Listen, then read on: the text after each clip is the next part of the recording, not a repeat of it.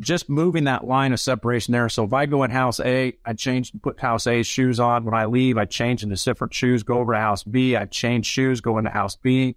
Those shoes dedicated to that house, never leaving, is a simple way to do it. If you're a service tech, double boot. So I boot when I get out of the car, I put an extra boot on. When I go through house A, I come out, I take those off, throw them away. I walk to house B, I put another hot pair on. It sounds like a pain in the butt. It kind of is. But it's one of the simplest and most effective things we can do. A whole new era of communication in the poultry industry is coming. Now you have the brightest minds of the global poultry industry right in your pocket. And what's best? You can listen to all of them while driving to a farm, traveling, or running errands. It's never been this good, and it's never been this simple.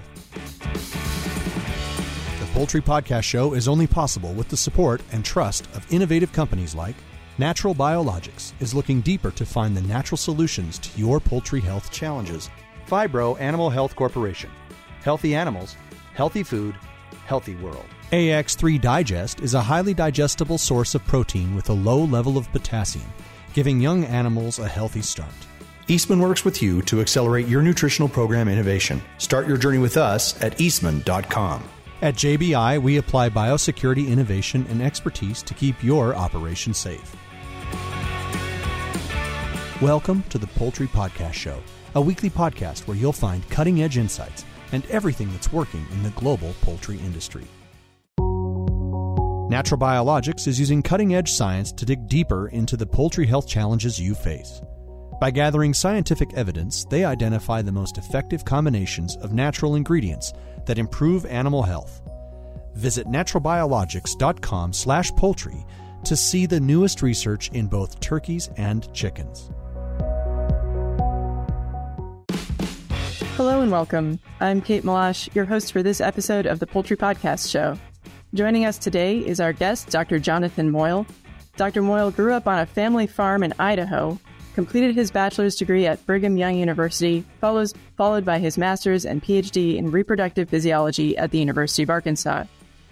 Dr. Moyle is currently an extension specialist at the University of Maryland, where his programs provide Maryland's poultry industry and small poultry growers with general practical knowledge about poultry production practices, with the overall goal of developing, maintaining, and operating economically viable and environmentally responsible poultry operations both within the state and throughout the Delmarva region.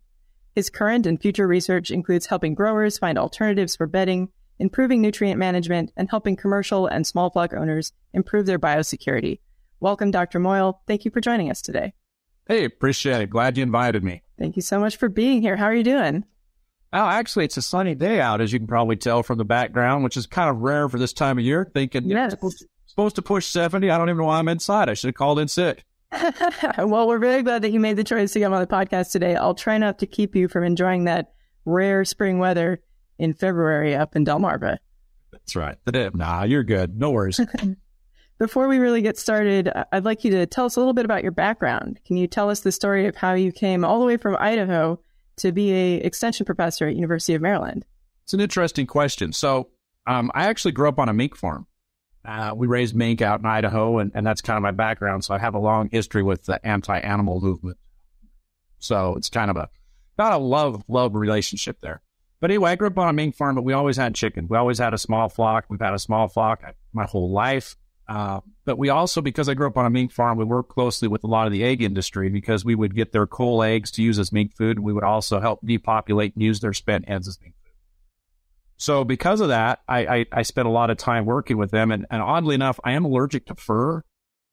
So it was kind of a miserable life for me growing up working on a mink farm. So when the opportunity came, I went to college and I got a chance to work with poultry. I already had some background working with layers, so I just kind of jumped into it. Kind of went that way. And then after, my first job out of college, I managed a turkey farm and then actually quit for a while, went and managed a pet food company. And then I bought a breeder farm in Arkansas. So I had a breeder farm for a few years until a tornado come through, at which point I did go back to University of Arkansas, like you mentioned earlier. I got my master's, my PhD. It was kind of interesting. I got it with Dr. Bramwell, who was a couple of years ahead of me at BYU. We worked together on the poultry farm. So we knew some of those people. Dr. Dustin Clark was there as well. He was the state vet when I was in Arkansas, associate state vet, and he was in Arkansas. So it was a lot of fun. So it was more of a get back together. And that's kind of how I got around to here. And then Maryland offered me a job after I got my PhD. So that's where I'm at. Wow. It seems like kind of all signs were pointing to poultry for you from the very beginning. Yeah. It was kind of interesting how things worked out. It wasn't where I thought I would be, but it's where I like to be. And extension is very different. As you mentioned, I do extension work, which means I'm not on campus. Campus is 2.5 hours away. I work at a research farm, and my job is to work with growers and the companies. So it's very different. Yes, I do work with students from time to time, but that's not my main role. And I do have a research component as well, so we're looking at different things. But it's been a very good fit for me because I don't have to fit in that campus. You had to fight for parking today. My biggest choice on park, which of the 20 spots do I want to park in, or do I just want to pull up and park on the grass under the tree? Just a very different lifestyle, and I kind of really like it. It sounds like you have better access probably than to, some of the small plot growers. You're able to get, out and about more easily that way.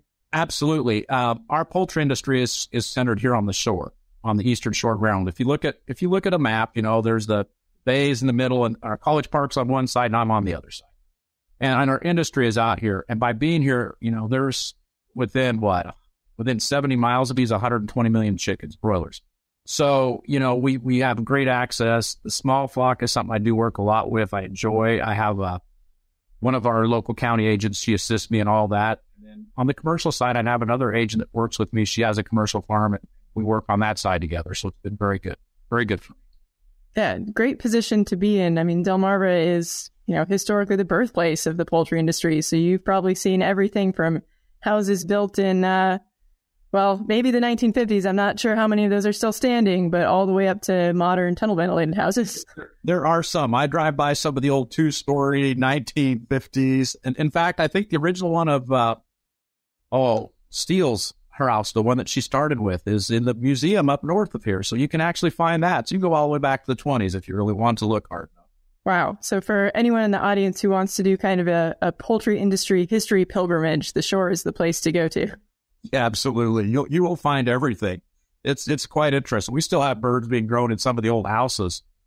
I've been in some that are 30, 40 years old. They still produce great birds. If they've been maintained, they do a great job. That's true. A lot of it is just, the knowledge and expertise of the grower really makes the flock. Oh, absolutely. If your people, and it's something, I'm a fan of all the new technology, but it's something that I dread because too many people think now I can look at a computer on my chicken farm. And that is absolutely as far away as you can be. It is an asset to help you, but it does not replace the time that you actually spend inside chicken houses. I mean, I tell everybody your best friend is a 5-gallon bucket. Go in there, sit it down upside down when you're not busy. Just sit there and look, smell, feel what's going on in your house. And you'll learn more about your birds that way than any computer. Yes. I always like to say the birds will tell you. Yeah. If there's anything going wrong, if there's anything going right, the birds will tell you. And some of the best growers I've ever known in my life were the ones that shunned all the technology. I mean, back before all this was starting, I knew a grower that he's a breeder, but he used to always say he could get eggs from eggs from a rabbit, sorry. And I always say that because the guy was good, but I tell you, if it was a bad day, you would see him down. He never left his chicken house. I mean, he would be down there. I mean, I've seen him on the hot days sitting in the shade of his feed tank with a cooler, sitting there with a lawn chair, watching his birds. He wasn't going to leave them. And that kind of dedication really showed in the fact that he was one of the best I've ever seen. You never want to, he was always good. He always made us all look bad. Hey, those are the growers that you want to have and you want to keep. Yeah, I was glad I retired. I looked a lot better. But that's a really good point. You can't fix a problem that you're not there to see. Right. And again, there's more to it than just looking at a computer screen. Granted, they're excellent. They're great data. It can be helpful, especially when you're trying to figure out problems. But again, just being in there is so important. That's a good point. Good point.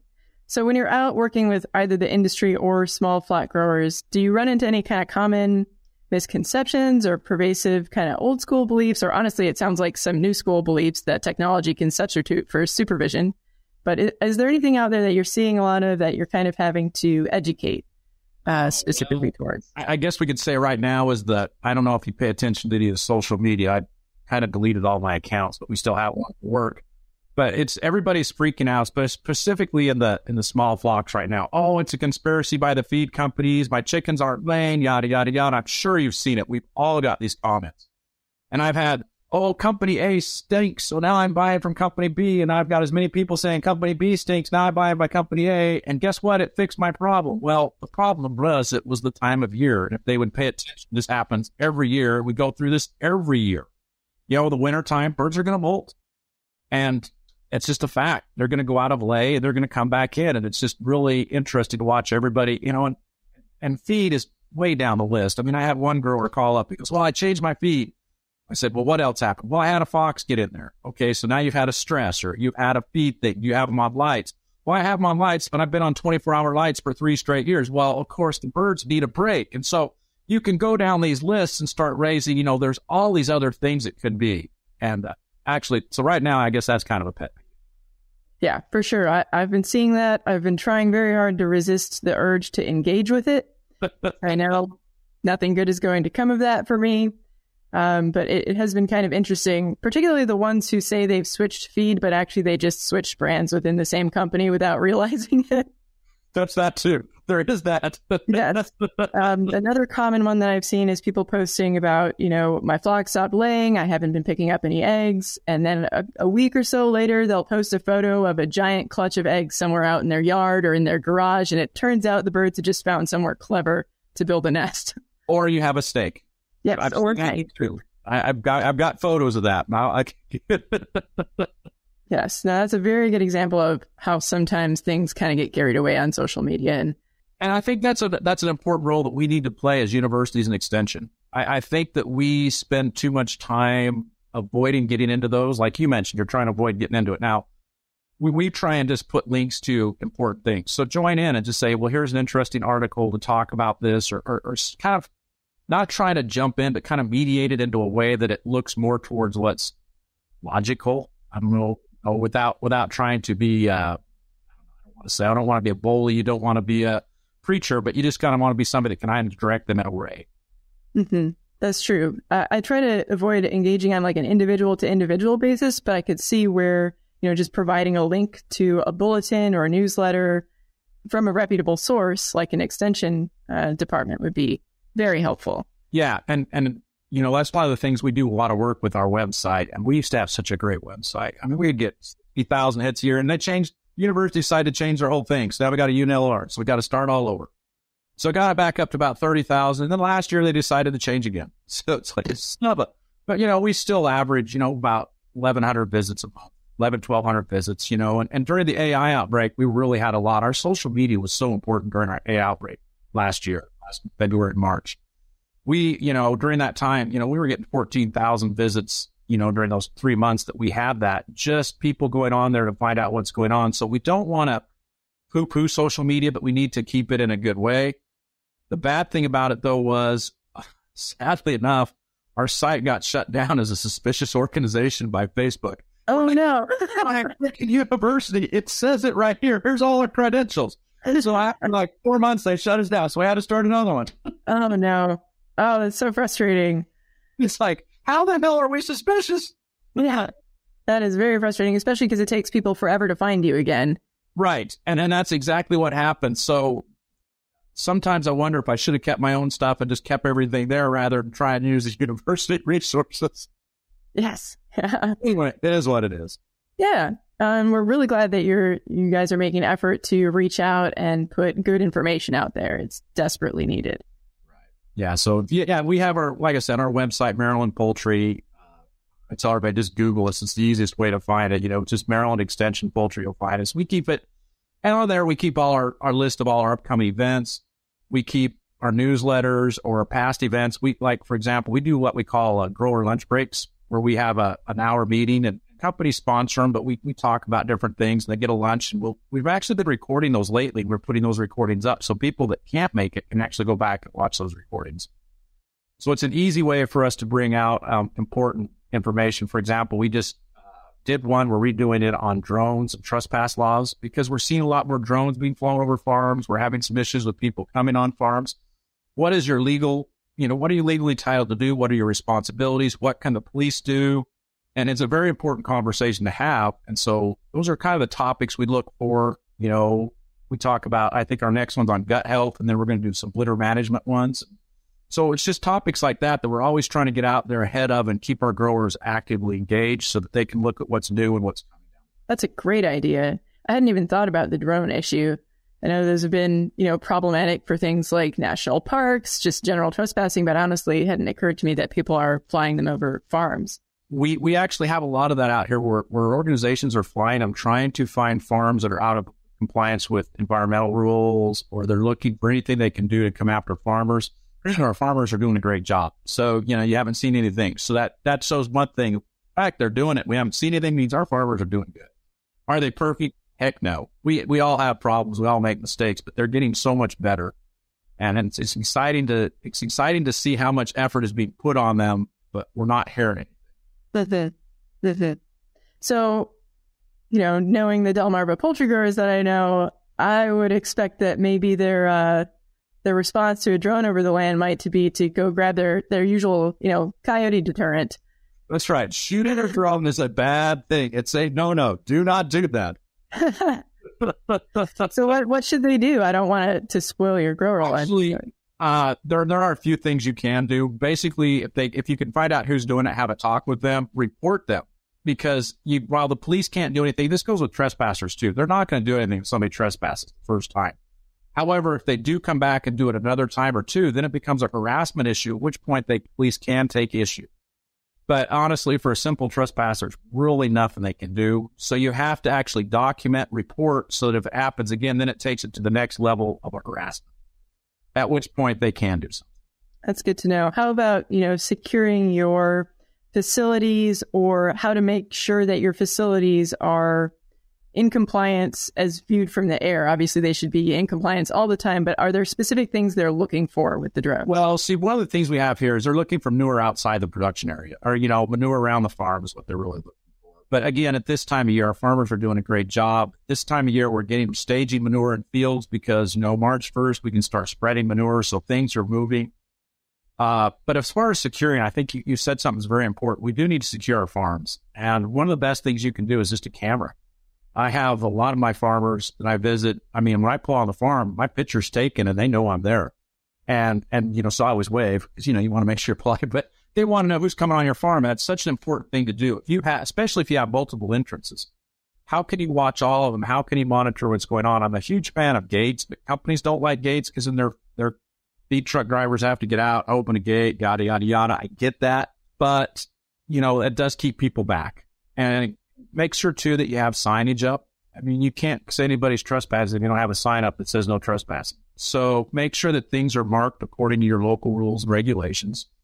Monitor who comes on and off, because we do have people that will occasionally just pull on a farm and get out and start trying to walk into buildings. Are your doors locked on your buildings? It's another important thing to keep in touch with. And do not enter signs on those is important as well, or biosecurity signs at least, because most biosecurity signs say stop, like the ones we give out. I'm going to have a picture of one here. But, they say stop, no admittance without permission, and there's a phone number. Well, that's a no trespassing sign. So that counts. And we actually had the legal team of Maryland look at that before we put those out to show that this is something that's readily available. We've got them across all of Delmarva. That's great advice, not only from a physical security standpoint, but also, as you mentioned, biosecurity. I imagine this is not your first go-around with an avian influenza outbreak. Could you talk a little bit about your experience and, was it the same or different? Last year was. Yeah, well, I was in Arkansas. We had low path. So my first high path was here last year. The time before that was before I came out here. So that was my first one here. It was very interesting. I think that our broiler industry was very well prepared and they were ready to go. Our layer industry, not so much. That's where I think we struggled a little more. But again, if you've looked overall, the layer industry has been hit a lot harder than our broiler industry. So there might be some more to it. I don't understand all that. It was a very educational. In fact, I spent all day yesterday in a USDA training webinar about how to be a site manager and how to be a case manager, because I got thrown into that. I just got back in the country. I've been working with the university in Africa. We're working with a university over there, and I got back, and the next day I got a phone call from the assistant state vet, said, hey, can you come up here? I got up there and they handed me an address and said, go secure the site. Never been on one of these before. What do I do? It was a great experience, learning experience. And I hope I never have it again. We all hope to not have it again. Unfortunately, it doesn't seem to be going away. No. And I'm curious to see what we do as an industry going forward. I have my feelings and thoughts of what we should do. We'll see what happens. It was very interesting. I think it was really good. And the thing I'm very proud of is we worked so much with our growers. We only had 2 cases in our broiler farms here, and both of those were found through testing prior to slaughter. I'm not sure about the second. I know the first one was. I'm not sure on the second. I'm going to hold off on that. But again, to think of the density we here, we have the highest density of anywhere in the world of broiler farms. And the fact that it only hit 2, it shows you that our growers are listening. They're paying attention. They're trying to practice. Can we do it better? Yes, absolutely. And the one comment I heard the other day is someone says, we preach biosecurity all the time, and that's great, but do we live it? I mean, there's a difference between preaching something and living something. I think our growers are doing a much better job. Are there any kind of key areas for biosecurity that stand out in your mind that have room for improvement? Well, the thing I would say is every farm needs to have their line of separation at the door to their houses. And I mean that. It's if you have room for the Danish entry system in your service room, put it in. We have a lot of old farms that don't even have service rooms. We have to figure something else out. But where that line of separation is actually going in and out of that chicken house, we change the dynamic because trying to disinfect all the trucks coming on and off the farm is very difficult. We're not going to get 100% effective. We've got birds that fly over. You're not going to bring any of that material from outside inside if that line of separation is there at the door. Should we continue to monitor who comes on and off? Absolutely. Do we need to move our garbage dumpsters to the front of the farm so the garbage truck's not driving through our farm? Absolutely.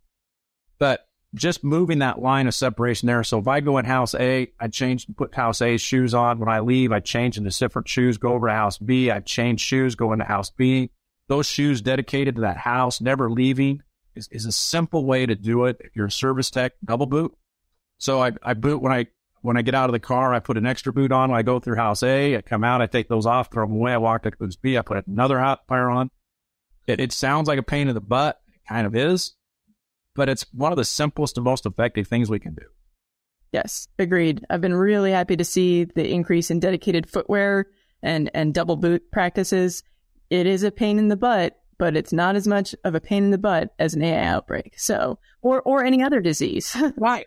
And it doesn't, that's a great, I was just going to say that. It doesn't stop with AI. We've seen a drop in LT. We've seen a drop in other diseases as well. But one thing we always need to disinfect is this dadgum thing here. How was the last time you disinfected your phone? You carry that bad boy with you in every house. You carry it everywhere. You're constantly touching it. When was the last time you took the case off and cleaned it? Yeah. Just simple things like that are so important. Thank you so much for saying that. I think about that a lot as you're visiting farms and everyone has their phone out on one farm, using it as a flashlight, taking photos of things for their notes. It's not just the growers, it's the block supervisors, vets, nutritionists. It's all of us. It's all of us have that phone out a lot. It's becoming an appendage, and that's fine. Yeah. But we have to realize while we're washing our hands and cleaning our shoes, we also need to remember to do those as well. It's great advice. Those are my pet peeves. Sorry. No, hey, that's a pet peeve of mine as well. I'm glad you brought it up. And I'm anti-foot bath. I will tell you that right off the beginning. And people always say, well, shoes are expensive, but when you figure the cost and time involved in trying to keep a foot bath up, you should buy an extra pair of shoes and leave in the house. Foot baths are pretty easy to walk around. And we're not always effective. When was the last time it was cleaned? I can show you pictures of some of the dirtiest dadgum foot baths you've ever seen, and what good did it do? I'd actually more afraid to put my feet in there than I am. That's a good point. Good point. I would love to see more of the Danish entry style. Right. And we're seeing that a lot more on our newer construction. And some of the people that are retrofitting service rooms and stuff are making them extra large so you could put those in. So we are seeing a big increase in. Well, it makes it easier and more convenient to change footwear or to double boot because you get to sit down. So, right. And you could take a normal service room and do that. Just put a 2x6 across there, or 2x12 across there in the middle of it, and one side's clean, one side's dirty, and make it simple. I mean, it doesn't have to be complicated. Yeah, that's a good point. How about for small flock growers? Particularly, I'm curious what your advice is for biosecurity with pasture raised or birds with outdoor access. That seems like a really challenging place to have biosecurity. It really is. Right now, like I tell all the small flock growers, there's nothing growing, there's no bugs. Why let them loose?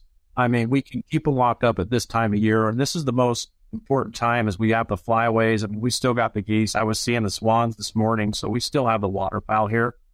Once they start leaving and things warm up, yes, people are going to let them out more.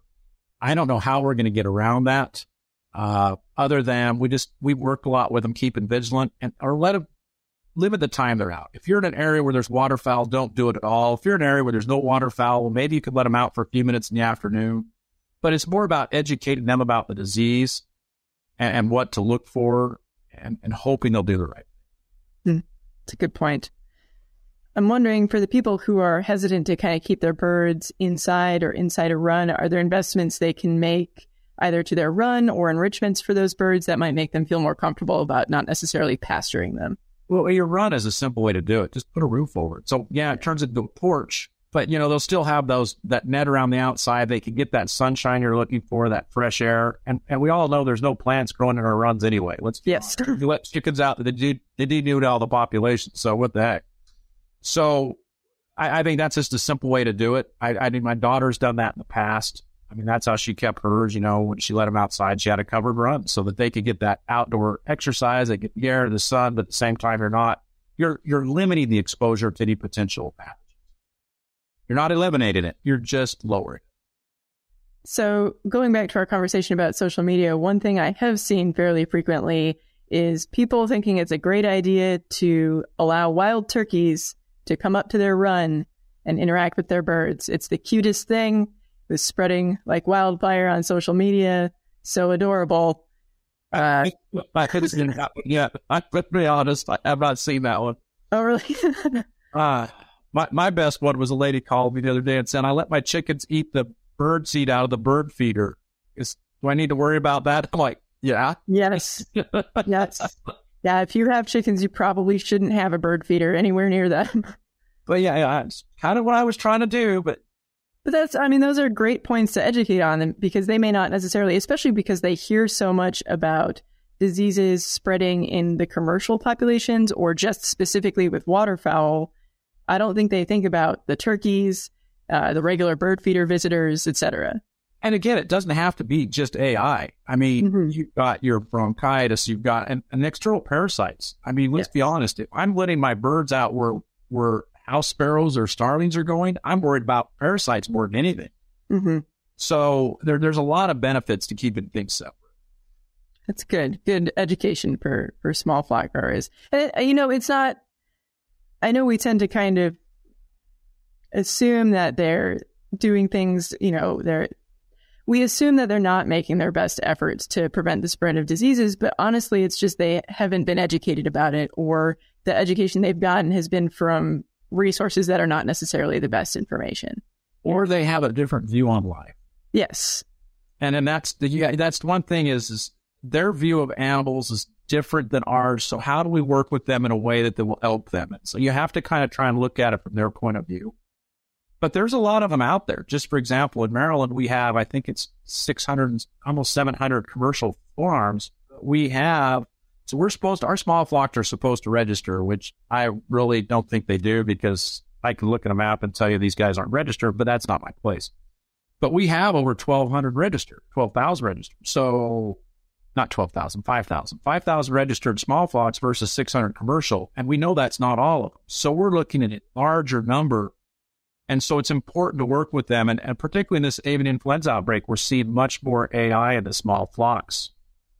And I think part of that is I think they're doing a better job of reporting it this time. I think it was probably a little bit there last time. We just missed it, or they, because I know people that are always going to, my birds are getting sick. I'm worried. I'm just going to depopulate and bury and shut up, not say anything. I know that happens. I'm not going to deny it. But at the same time, I think people are doing a better job of letting know what's going on and try to be educated. Yeah, it's, I would suspect that the population of small flock owners is only going to grow over the next year, given the, high egg prices. And again, this proliferation of news articles about small flock owners, that's only going to raise awareness. And you nailed something. When when the COVID hit, we've always done some small flock work where we'll go to the local feed stores and we'll do talks every spring. In fact, we've got a couple lined up again where we go and talk to people. Well, worked with my county agent next door, Nick in Purdue. We decided to take it and put it online during COVID. So we started our whole backyard farming.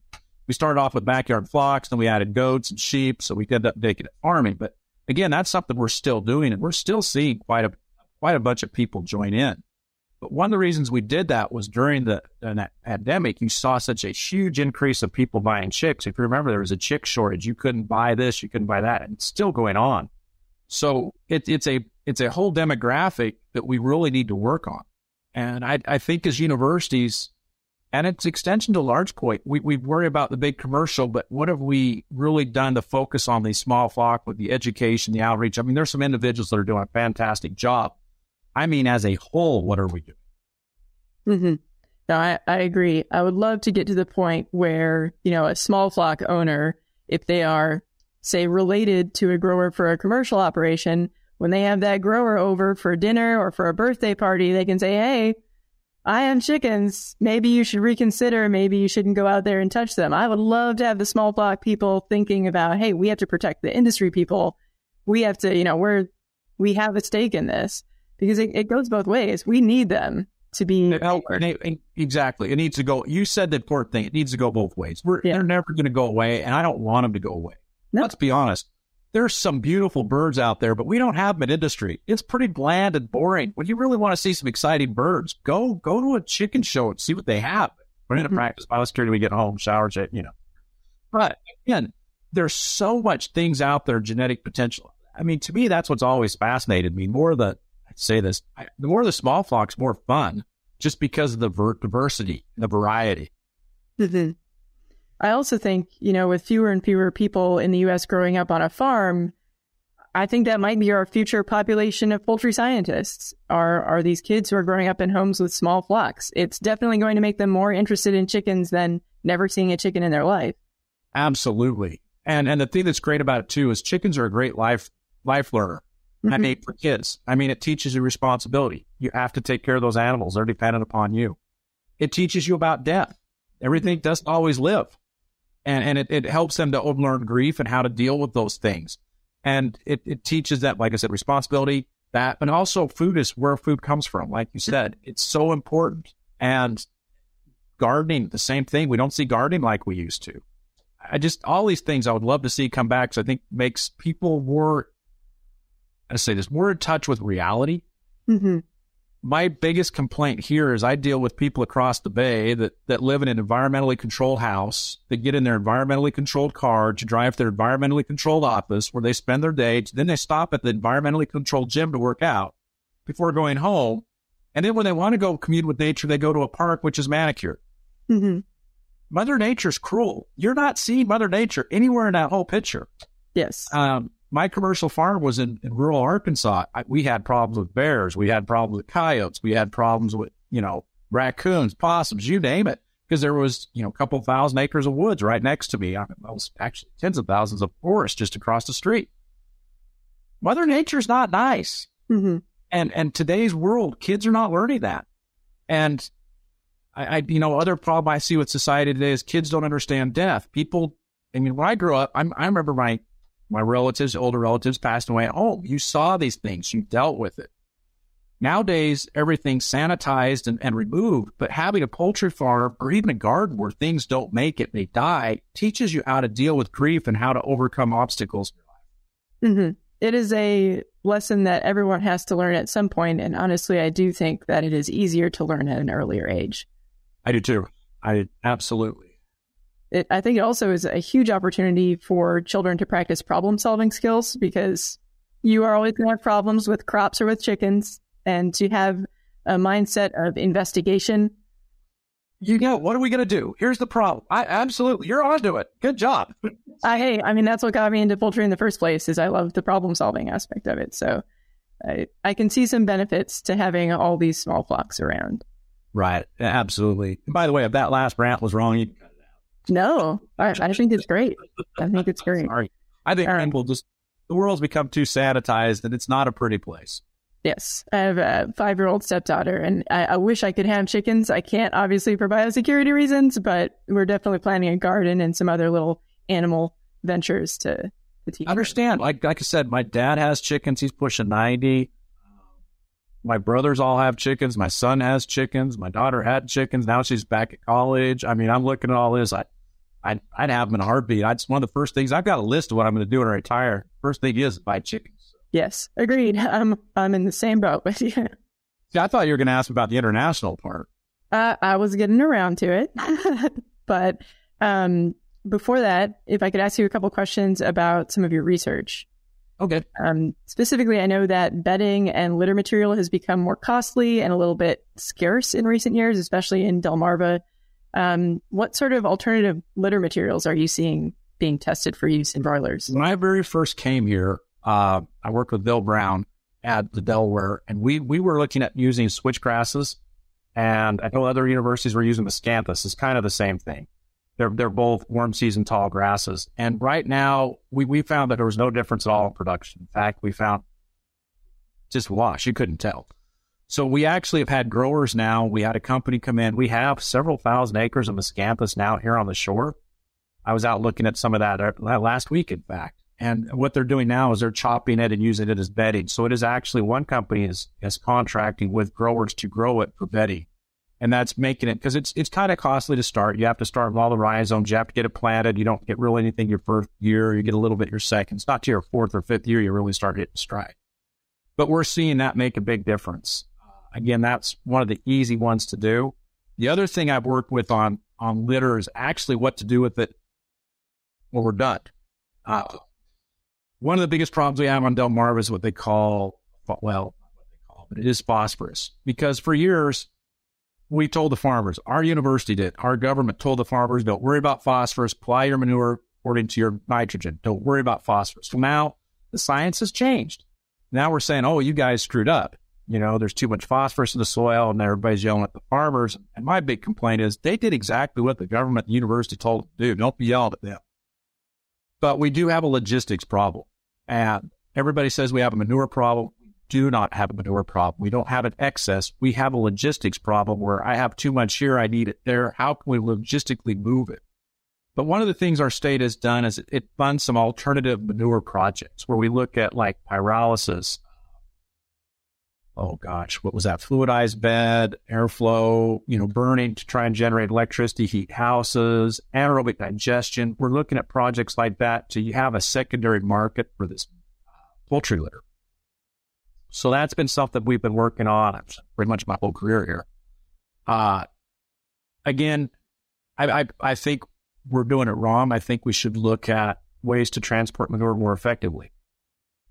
Because honestly, I have growers, hour and a half north of me that are begging for it, but the cost effectiveness moving it isn't there yet. We need to find a way to be able to cost effectively move. Yes. Yeah. You have that little thing called the Chesapeake Bay in the way of a lot of movement there. And we do. And we have some of the most heavy and environmentally stringent rules of any, we do. Of all the poultry growers in the nation, we have most strict rules. And again, we're able to live within those, and we're getting better every year. Is every farmer perfect? No. Just like every guy that drives down the speed limit, everybody drives on the highway, don't go the speed limit. We do a very good job. Our farmers have come a long way, and they're going to continue to go more. Yeah, the shore was one of the first regions to see stricter environmental regulations for poultry farmers. I think we're seeing that across the U.S. now as sustainability becomes more and more important. Is there any advice you have as far as, nutrient management, even before we get to litter? Are there, things you can do with the feed, the management of the litter within the house, and then, of course, application of the litter afterwards? The companies are already looking at that from a cost-effective way. We don't want to put too much nitrogen.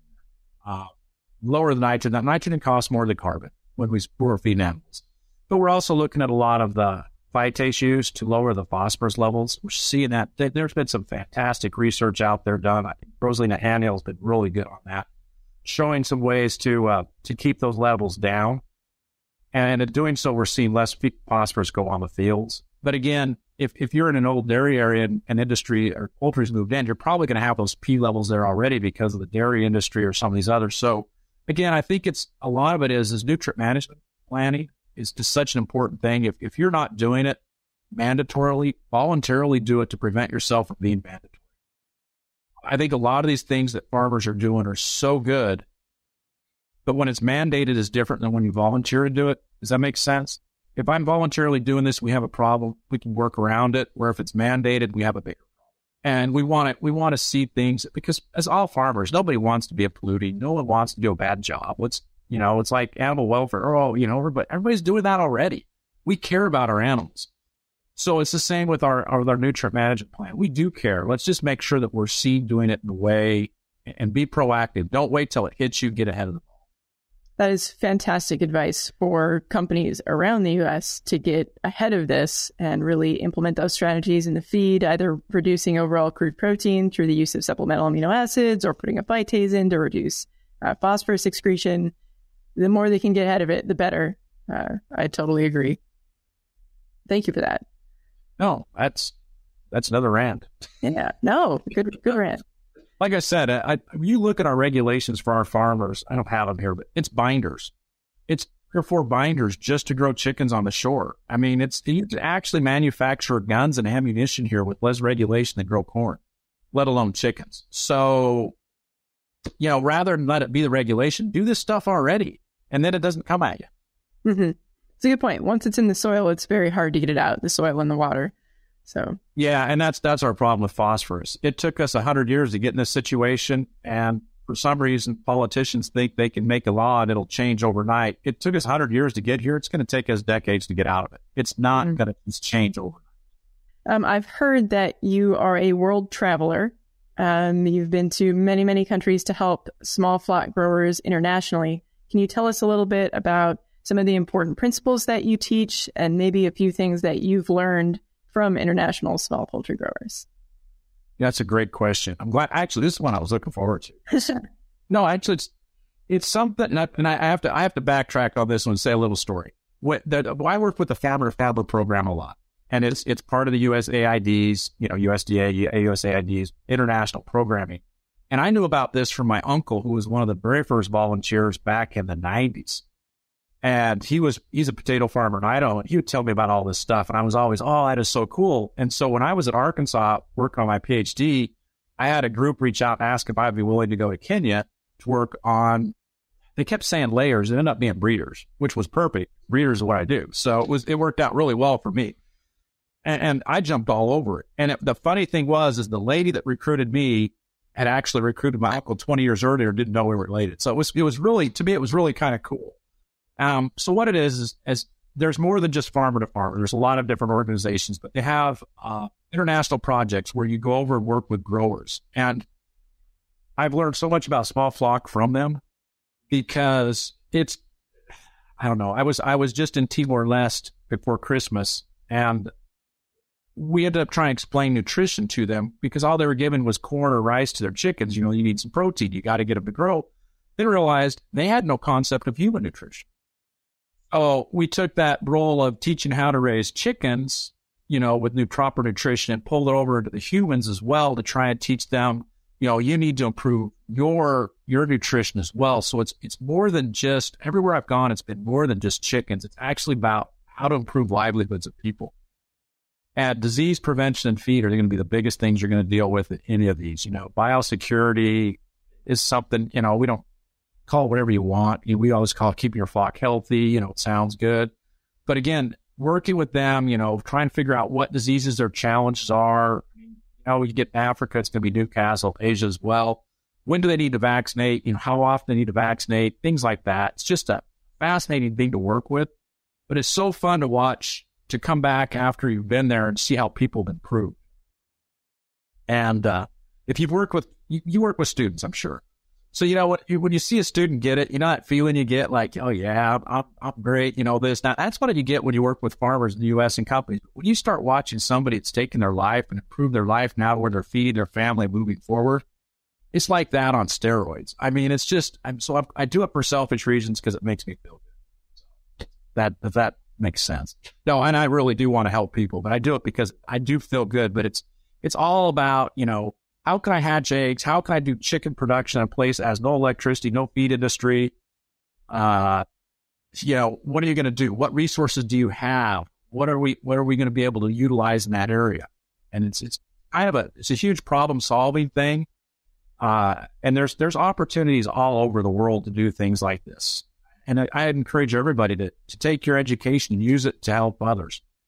There's a lot of religious organizations. There's, like I said, there's the Farmer to Farmer. What's some of the others?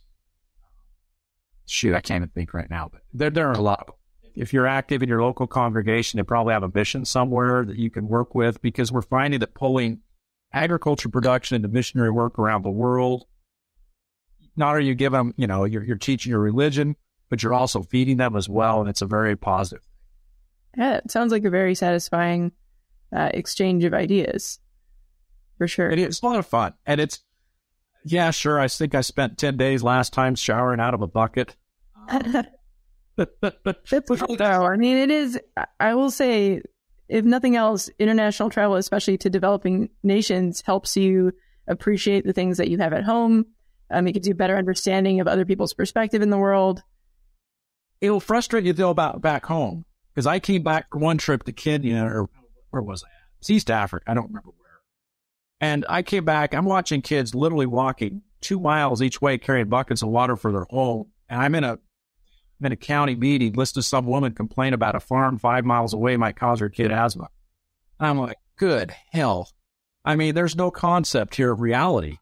And it's so fun to go deal with real problems rather than, I call a lot of our problems first world problems.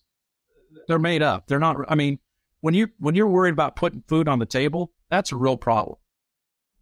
And dealing with those, I find to be, easier to work on, because you don't have all this other stuff. I mean, how can we help these people in a way that's, one, environmentally friendly? Because we do worry about that. Some of the projects I worked on, I was in Madagascar. We were working with farmers next to some of their remaining woodlands, trying to prevent them, give them livelihoods so they wouldn't go steal wood and stuff and deforestation. So working on projects like that, they're more than just feeding people. They're actually, how can we make their lives better, and how can we protect their environment so that going forward they still have resources? Mm-hmm. Yes, it's definitely mutually beneficial. And thinking about it from an economic perspective, I have to imagine that in a lot of those situations, it is helping perhaps marginalized groups in those communities, such as women, honestly, who are often the poultry farmers in communities. And you nailed it. It's almost predominantly women or youth. I mean, you're not going to see the adult males there. That's a group we do not. So women doing this is actually very beneficial. I've encouraged a lot of my colleagues. When we were doing a lot of these virtually, I pulled in, like I said, I work with the county agents. I pulled them in. And I might have played a little bit mean to one. I got volunteered to do this whole thing virtually in Moyle, and then I said, oh, look, I'm busy. You're going to have to do it. She did an awesome job. Fantastic job. And I was in the background. I knew what was going on, but at the same time, I helped her get her stuff ready. But at the same time, it got her out of her comfort zone. She did a fantastic job. And having her there made a difference because women saw women do it. That's a good point. Having that representation is very important, especially when teaching. It's a lot easier, I think, for people to take on messages coming from someone who they feel might have a better understanding of their situation. Yeah. Absolutely right. Very cool. It sounds like a wonderful project, and definitely something we should all be looking into to help, to spread knowledge, and to come back with, I always come back from traveling with knowledge and perspectives from wherever I go that influence my life positively. You're right. And you're learning, and if you take time and learn the other people, and I don't know, somebody said somewhere, you always leave a part of you. If you don't leave a part of you behind when you come back, you didn't love what you were doing. And I think it's important, leave part of you behind when you go. Leave, they're different than you. Who cares? They don't have the same beliefs as you in a lot of places. So what? That doesn't mean that they're not good people. It doesn't mean they're not doing the best they can. But I mean that about people in the U.S. too. So yeah, that's a good point. It's time for our famous three. The Poultry Podcast Show is only possible with the support and trust of innovative companies like Adiseo provides nutritional solutions and services to help producers achieve their targets in high-quality, safe, and sustainable way. Your partner for improving animal performance, Berg & Schmidt. DSM, helping customers with efficient, sustainable poultry production. AB Vista, offers pioneering products and technical services tailored to the poultry industry to help them succeed. Eastman serves veterinarians and nutritionists in agrochemical and animal health industries by helping them select, evaluate, and implement innovative nutritional programs. Eastman works with your team to customize your gut health approach in feed and water. Eastman's approach addresses nutritional and bacterial challenges and finds new ingredient preservation and hygiene solutions. Explore ways to accelerate and innovate your programs. Contact the Animal Nutrition Team at eastman.com. Your partner in improving animal performance, Berg & Schmidt. They believe the following additives are necessary in the poultry dietary. Functional lipids for an efficient dietary energy management. Phospholipids for emulsification, achieving a better nutrient intake. MCTs to provide energy and modulate the microflora within the intestines and enzymes for elevated use of fibrous materials and byproducts. Before we wrap up, there's always 3 questions we ask every guest related to some resources you might recommend for our audience. The first of which is, what is your favorite book or resource related to your field? Oh, related to my field. Oh, man, I don't really have one. I've read a lot of, sounds bad. There's some, The Genetics of the Fowl was really good. I've read some of that. That's like a I don't know. It's early 1900s. There's some, there's some resources, the Merck's Manual on Diseases. You've got a lot of, there's really no one favorite I have. I even really enjoy looking through the Standard of Perfection, looking at all the different colors of the birds. So I think the most important thing there is to utilize what resources you have, because we have a lot. There's no one best for anything. I think there's a lot of really good things you can use. That's a good point. How about outside of the field of poultry? Is there any book, resource, website, podcast, something that you find personally enriching to your life that you'd like to recommend to our audience? So I read the Bible a lot. Okay, and I'm going to be honest with you. It's great. We can learn about biosecurity if we read Leviticus. It talks about it in there. And, when you get to the Gospels, it talks about how to deal with people that are different than you, that don't have the same beliefs and ways, that are non-confrontational. So to me, I think that's one of the best resources we have. But for me, other people have different views. But to me, I usually try to read my Bible at least once a day, a little bit here and there, to get through it. But again, that's my beliefs. Others have difference. That's a great perspective. I've really never thought about it as relating to poultry like that, or to, interacting with other people. Well, there's a lot. There's actually some good stuff in there on poultry. That's really funny, because there is a lot of biosecurity in Leviticus, where they're talking about, you don't go around a dead animal. If you touch a dead animal, you're dirty. It's how you go wash and clean your clothes. What is that? That sounds just like biosecurity. You went around an animal that died. Now you're dirty. You can't go around anything else till you go clean up. There's some interesting stuff. That's a good point. Lastly, I'd like you to think about someone you consider to be successful. And if you could tell us a little bit about what qualities or characteristics of a person you think would make them successful. This could be in the poultry industry, in life, really in anything. That's a side one. I didn't notice that was coming. Sorry. Deep philosophical questions on this poultry podcast. Oh, boy, you're really deep. I think there are a lot of different individuals I've seen that are successful in different ways. But I think those that are successful are those that are, one, that are confident in themselves. They're comfortable with the life they've lived. Have they made mistakes? Absolutely. But they've overcome those mistakes and they've moved on. And all of them are very, how to say this right? I don't want to say proud, but have very good relationship with their kids, and they have good families. And I think, if you're happy with what you're doing and you have a good family, what more do you really need? I like that. It's a kind of a different definition of success than we often hear. A lot of people focus on material success, career success, but you can't forget about the things that really matter, like being a successful member of your family. Well, you're going to go. The thing you're going to leave is your family.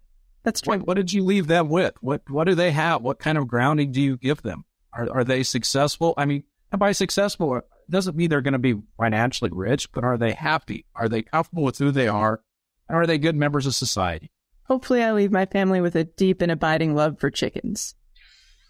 Right? After I'm retired, of course. Fried chicken, baked chicken. Oh, all of the chicken, live chicken, food chicken. So here's my question for you then. What is your favorite way to eat eggs?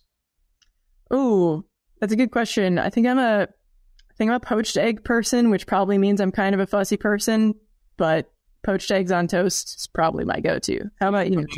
Not even their brownies. Oh, yes, the often overlooked, probably majority of American egg consumption is in baked goods, right? Right, come on, man. I got my cakes, I got my brownies, I got my cookies. And that's something that's so important when we educate kids. That's one thing I always ask every youth group that comes through. And it's so funny to watch them struggle. Well, where did they come from? Well, there's eggs and everything, your cookies, and that's it. Yes, I'm going to have to borrow that. That's very clever. Thank you so much for taking the time to be on the Poultry Podcast Show. I really appreciated our conversation. And I hope you have a great rest of your week. Thanks, you too. Have a great day. Thanks.